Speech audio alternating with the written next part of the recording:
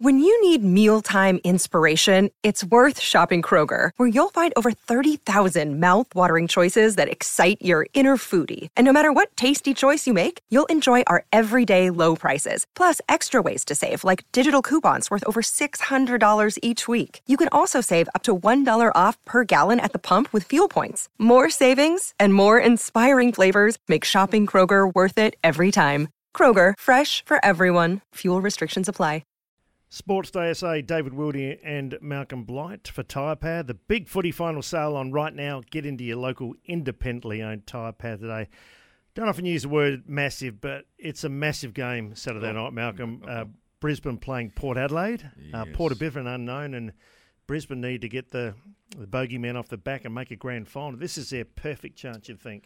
Yeah, no, the COVID year was another one. They had games up there, but they've earned the right. I mean, one of the things is Brisbane have earned the right to have a home final. Port Adelaide sort of gave it up with some losses late in the year. But a man who follows Queensland football closer than any other person I know, both teams that is, both Gold Coast and Brisbane, is Michael Whiting from the from the AFL.com.au. And he's a great journo, but he loves his footy as well. Hi, Michael. How are you? How you going? Good, mate. Yeah, I'm good. Yeah, really good. Thanks, fellas. Can't wait for Saturday night. You're right. You've set it up nicely. Great opportunity for Brisbane. It does make me snigger a little bit when I hear people saying that Brisbane have been gift-wrapped the opportunity to progress to the grand final, because they've obviously earned it, and a couple of results went their way late in the season. But 17 wins, it's been a great season. They've set themselves up, that's for sure. Hey, Michael, great to have you on board tonight, but I've always felt Brisbane's defence in the last couple of campaigns let them down, and they've got a guy called Daniel Rich. He's been an outstanding player, but he's been found out in finals. They play a quick player off him, and Daniel doesn't like to normally check. But I reckon the defence looks better. You get Payne back in there. They got a bit of pace. You can play Wilmot, McKenna. Starcevich has been there, and of course the big fella Harris Andrews. So they look a little bit shored up down in defence. Do you agree with that? Yeah, absolutely. It's a great assessment. It's definitely an area they've been left a little bit wanting the last couple of years.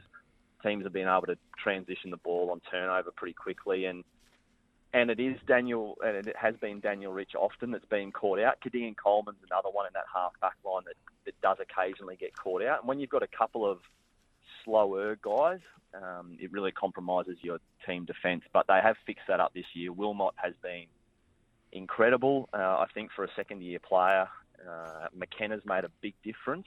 It probably came here known for his dash and his flair with the ball, but it's really his defensive side and his ability to rush back and help that defence and help that speed in transition that has made Brisbane a more difficult team to score against.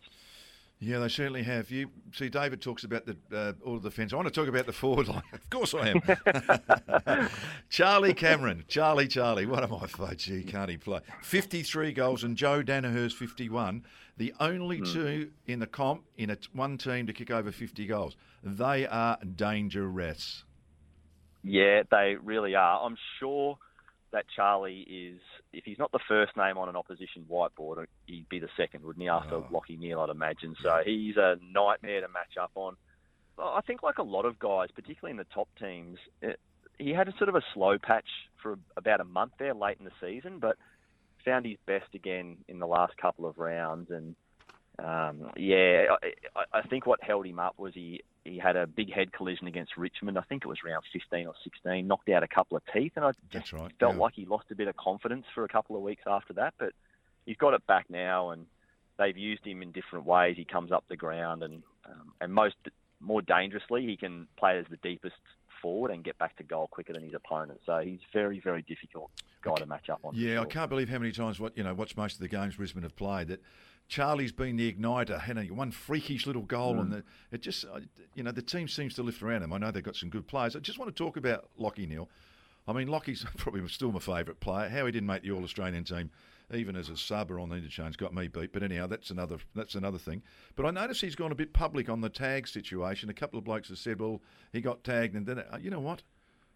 Every now and again, when you do, you'd have a bad game, and he'll just learn from that. And from that one game against Tuke Miller, he still does some terrific things for the team and gives Dunkley a chance. I mean, it's a team game. That's why we do it. So I find the criticism of those goats who get turked, they get better. It's harder. We've all been through it. But I reckon what he said was terrific.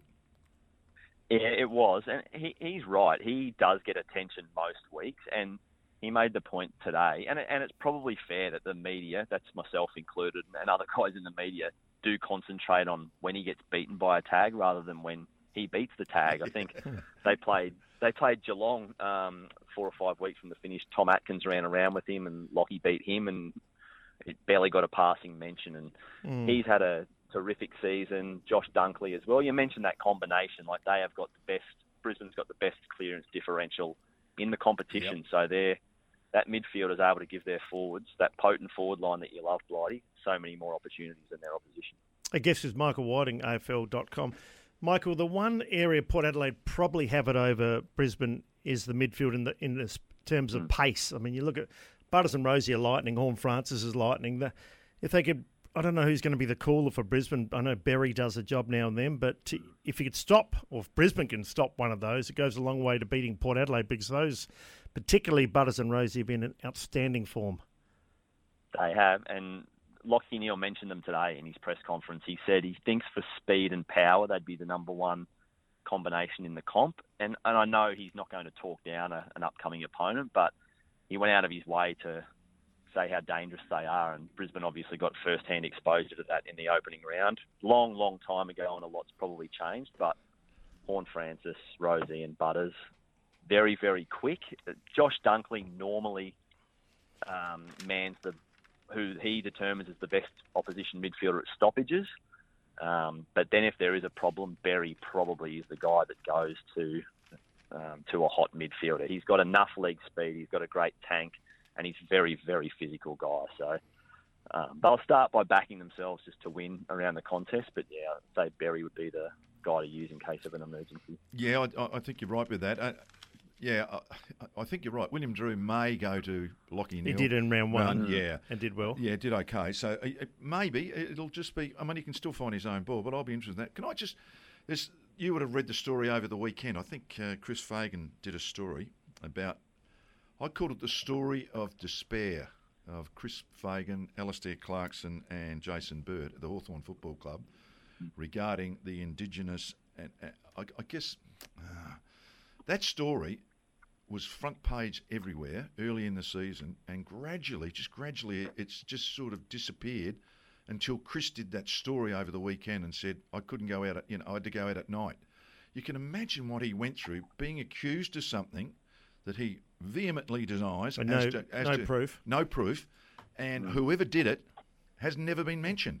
That's the bit that really, really annoys me. But just in that story that was done, I could just feel his, anger and just disgust at the whole thing. Yeah, anger's a good word. And I think he, certainly early in the year, he was angry, and understandably. He just wanted a chance to voice his side, which he never got, and obviously is under legal advice to not do so. He did have a couple of press conferences early in the year where he tried to get out as much as he could.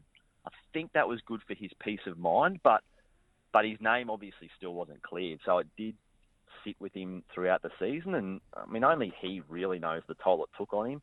When I saw him around the club, like, he was always quite chipper, and maybe that goes with good form, but to compartmentalise those two things is a huge tick for his ability to, just to manage difficult situations. And I think, like, he's obviously had a very good team at his disposal for a few years now. He's helped create a very good team, but that should factor into, we talk about Coach of the Year conversations, but the stress and the strain he was under for the past 6 to 12 months can't be underestimated. Yeah, well said. Look, they've had a couple of fourths, a couple of fifths. This year they finished second. Barring Ashcroft and Gunton, they've got all men on deck, and I think this is a great opportunity. You confident, Michael, that they will win at home? Unbeaten this year, aren't they, at home? Are you confident they can extend that? Yeah, I'd say, I guess, quietly confident if you're a Brisbane fan, because I think the only cause for pause is that opening round and what Rosie, Butters and Horn Francis can do if they win enough ball. That's a real weapon that Brisbane might struggle to counter. But They've won 11 out of 11 at the Gabba this year, a couple of them very, very tight, but they just feel a more assured team. And I think I heard or read it from Chris Fagan in the past couple of days. He just feels those past experiences that they're a more mature team now, and they've handled different situations. And no matter how far they go this year, I think they'll look back on the loss against Melbourne about 5 or 6 weeks ago, where they coughed up a lead, quite a big lead late in the match. Yeah. But I think they took a lot out of that. Firstly, the way they played at the MCG was probably some of their best footy, and then just what they learnt late in games, and they've had a few more chances to practice their late game scenarios in the ensuing weeks. So they just feel a lot more complete and a lot more mature. Now, that could all change in 2 matches, as we know. Things change pretty quickly, but they're confident, and they should be.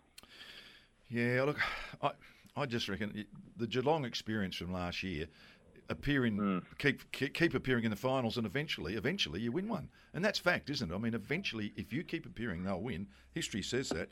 I've picked Brisbane and Melbourne to play in the grand final from day one of this season, and I keep coming back to it. I think you look at the talent on their list, and I think they bat down a little bit deeper than most. I know Melbourne haven't had a great season. Brisbane have.